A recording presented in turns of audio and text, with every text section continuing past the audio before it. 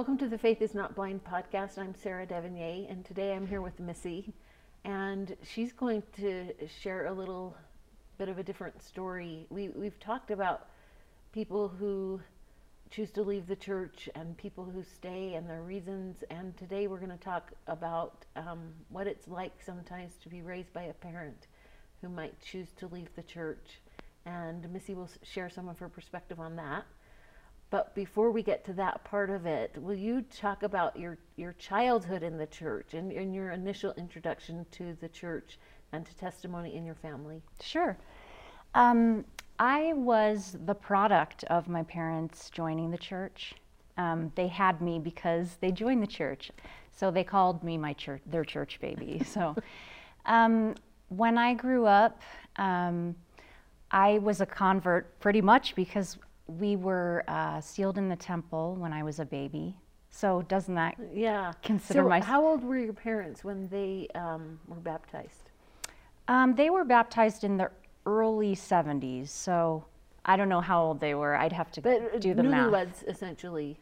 I was the fourth child, so, they were young. I think my dad was in his 40s and my mom in her mid-30s. And so when they got baptized, they felt like we should have a bigger family? Yes. And then there was you. Okay. Absolutely. So I was born and then my brother was born. So we were the proud kids of my parents because they joined the church. But so when I was 8 years old, my dad baptized me and then he left the church. So at your baptism, what was your perception of family and the church? I mean, if you were your parents' church baby, that must have made you feel like there was value not only in you, but in this religion that provided you this earthly experience. What was your perception of the church before your dad left? I have a family here on earth. They are so good to me. I want to share my life with them through all eternity. That was how I felt, and after my dad left, that song took on a totally new meaning for me. So, will you describe what that felt like to watch your dad leave? Was it pretty gradual, or was it sudden? At least, what was your perception of him leaving and why he was leaving the church? To me, it seemed very sudden. I'm sure that there had been some things happening beforehand. I know that he had, stopped going to church, but that was normal because he was a doctor, and so he would have to miss a lot of Sundays. But I saw it as very sudden because he baptized me, and then right after, I remember my mom asking me one day to go ask him if he was going to come to church again, and he told me no, and I was just devastated as a child. It was a very dramatic thing for our family, extremely dramatic for my mother. I saw her go into a deep, deep depression. Things changed overnight. We were taken out of the public schools, and my dad had joined another church, and we started going to a Christian school. That was when I was in 4th grade. And I remember at the school just being in this whole new environment, and they knew that we were the Mormon kids. And so I remember being taken out of class and asked if I had accepted Jesus Christ as my personal Savior, because if not, I was going to hell. Wow. And so we were told often that we would go to hell if we didn't accept Christ as our Savior. And I was just like, I already have. I believe in Jesus. And my 4th grade teacher was like, okay, that's good. Well, they never talked to me about it again because they genuinely believed that I had taken Christ as my personal Savior. I think it would probably be easy to see this experience in terms of who made good choices and who made bad choices. Yes. What was it like in your home Yes. at this point? We all saw my mom as the good person, and we saw my dad as the bad person. I really, that's kind of how I felt, that my dad was causing all these problems and my mom was totally depressed and she had the truth and he was trying to ruin that. And I had very black and white thinking on that. But you're a young child, and when you see chaos going on in your home, and we were following the gospel already, and then someone chooses to leave, that's kind of the person that's looked at as the bad guy. I think it's so interesting how you talked about sort of seeing your parents in this binary, which is normal, I think, for a kid. Absolutely. But as you grew older, especially in your adolescence, how did you start to see your dad as more of a person rather than just a bad decision? Yeah, that's a good question. I could see the love that my father had for my mother, and regardless of the differences in a religious opinion, they were willing to make it work, and they loved each other. They really did. It was devastating for both of them because my mom, her whole eternal plan had been frustrated, and my dad had a wife who wasn't going to follow him. He kind of saw the church as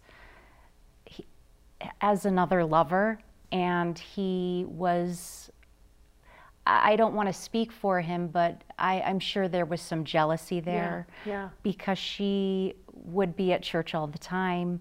She would go to church regardless of whether he said, I don't want you going to church. So yeah, that was very, very difficult. But yeah, I appreciate so much how you're trying to not impose your perspective on him.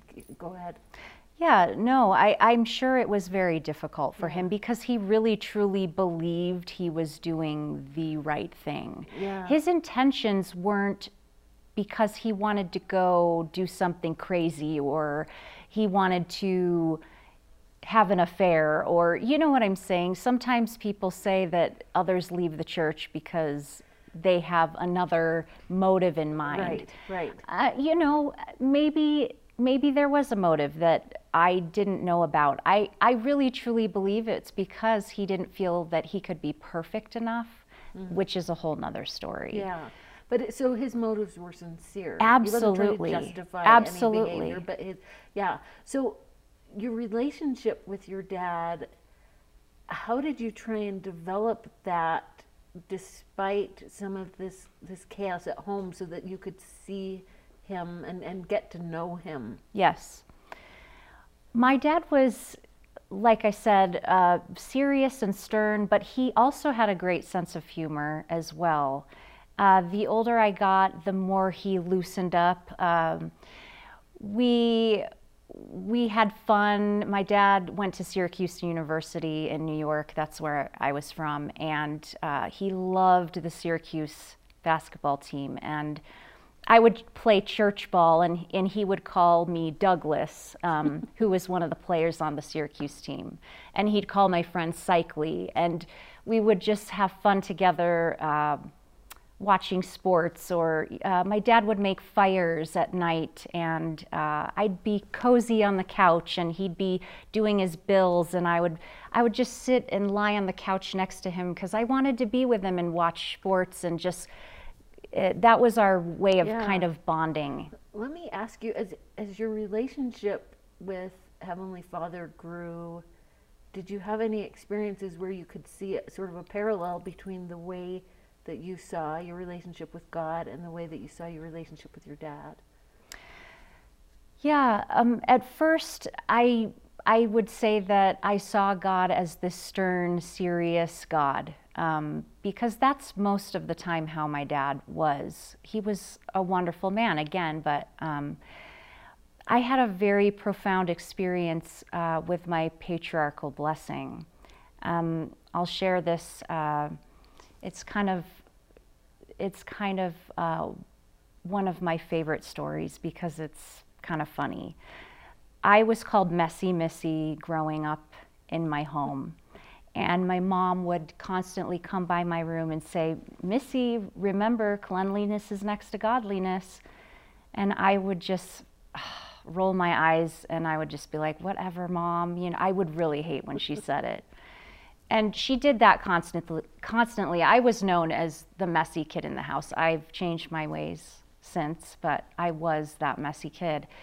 When I went to go get my patriarchal blessing, I'd never met the man giving it to me. And there's a part in my blessing that said, remember, be conservative, clean, and tidy. Remember, cleanliness is next to godliness. Follow the example of your mother. And you're thinking, this is haunting me. Oh. Did my mom talk to this man? Right. Yeah. I was in Logan going to school at the time. I didn't know this man. I'd never met him. That blessing did two things for me. Number one, I bawled because I knew that God knew me, and I needed to feel that in my life at the time. I was just bawling because I'm like, you know me, you really, really know me. The second thing it did for me was help me see that God has a sense of humor. I needed to know that he had a sense of humor. That was very important to me because my dad really, he would laugh at things, but he didn't have, we didn't have that chummy sense of humor. And I needed to see that I could have a relationship with a God who had a sense of humor. My husband had a sense of humor. I married him. That was probably on the top of the list, that he was strong in the gospel and that he had a sense of humor. Yeah. And he was pretty cute too, Yeah. but sense of humor was probably second. Yeah. And that was really important for me. And so I was able to translate that into the way I saw God. And it also helped me to see my dad in a different way as well. Yeah. Did you have any experiences when you were praying to Heavenly Father where you felt like your relationship with God influenced that? The way that you could pray to him and see him?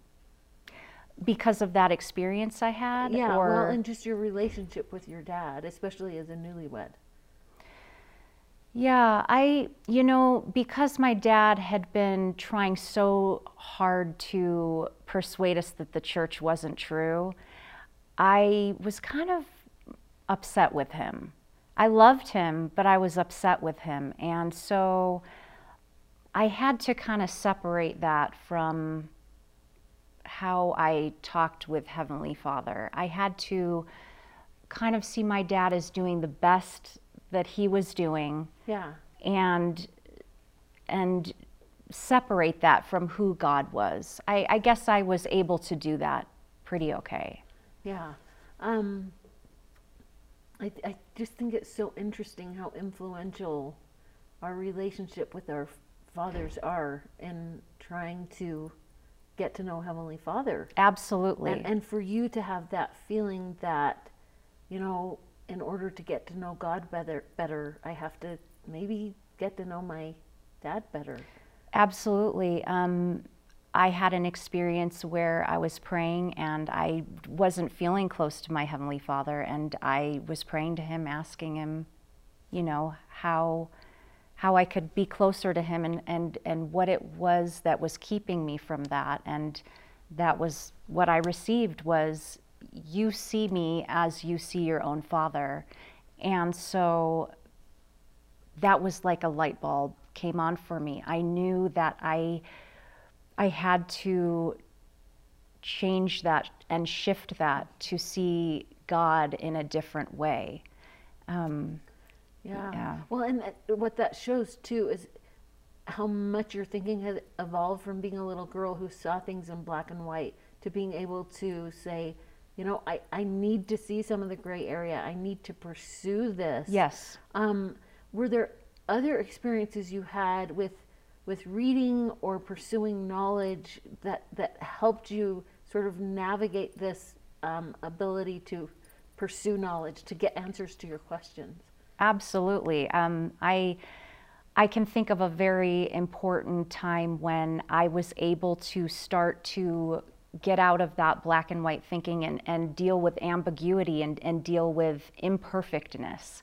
It was in my 30s. I was a young mother, and I had known that there were things about the church that I didn't know about, things that my dad had researched that were maybe not things we learn at church, that are available to us outside of church, but I hadn't researched any of that, and I wanted to know, what is it? What is out there that my dad was researching that made him leave? And I was at a place where I was like, I can handle ambiguity, and I can handle that uneasy tension, because I had a few very spiritual experiences where it wasn't really faith anymore for me. It was a perfect knowledge.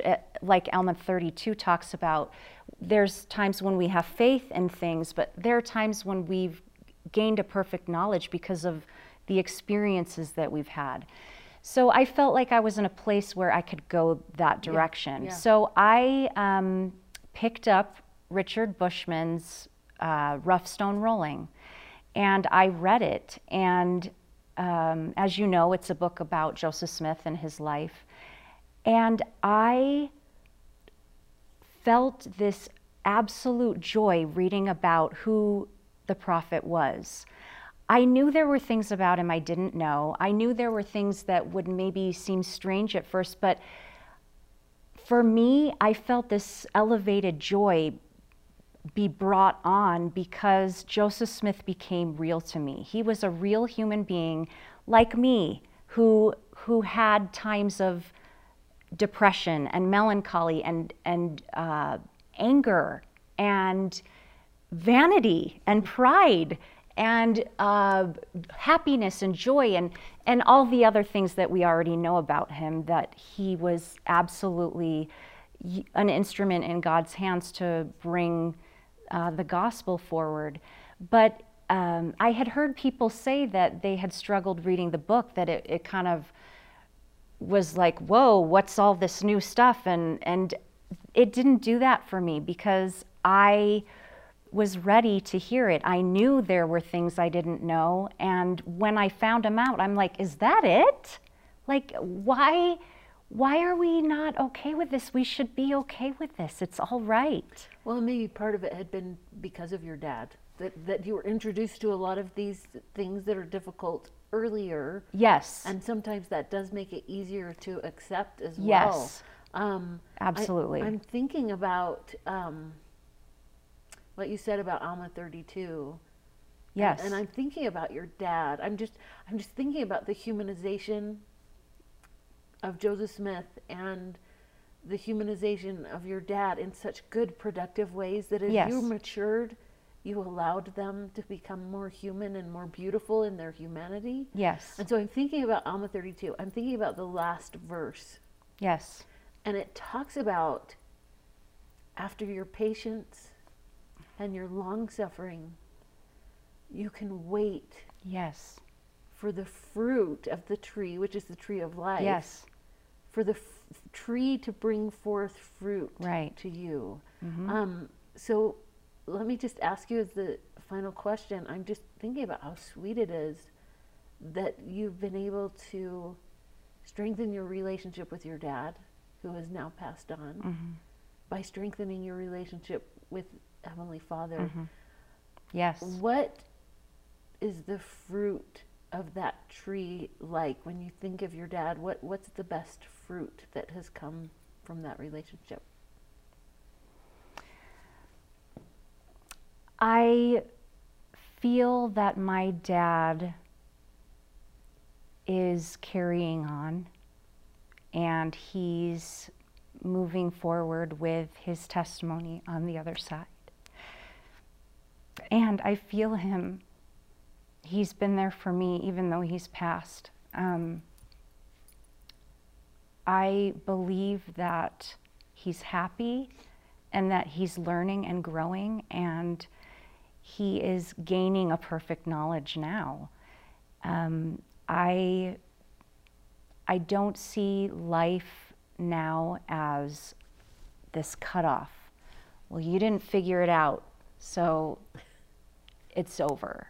I believe that my dad was searching for truth, and he was in a state of complexity, and he didn't move beyond that complexity into simplicity. And I do believe that he's experiencing that simplicity now. And it's clear that I would say in large part it seems to me because of him that you are so insightful and so accepting and compassionate, and what a gift. And the fruit of the tree of life, because of the atonement, it can make that a gift, and it can turn everything into a gift, even those hard things. And Yeah. I appreciate you sharing all of those gifts and sharing him with us too. Thank you. I hope I did a service for him today, because I know that he loved his family beyond words, and I hope that I only said things about him today that help people see him in his struggle, but also in our struggle as a family to learn to love him in spite of differences. Yeah. Yeah, thank you. You're welcome.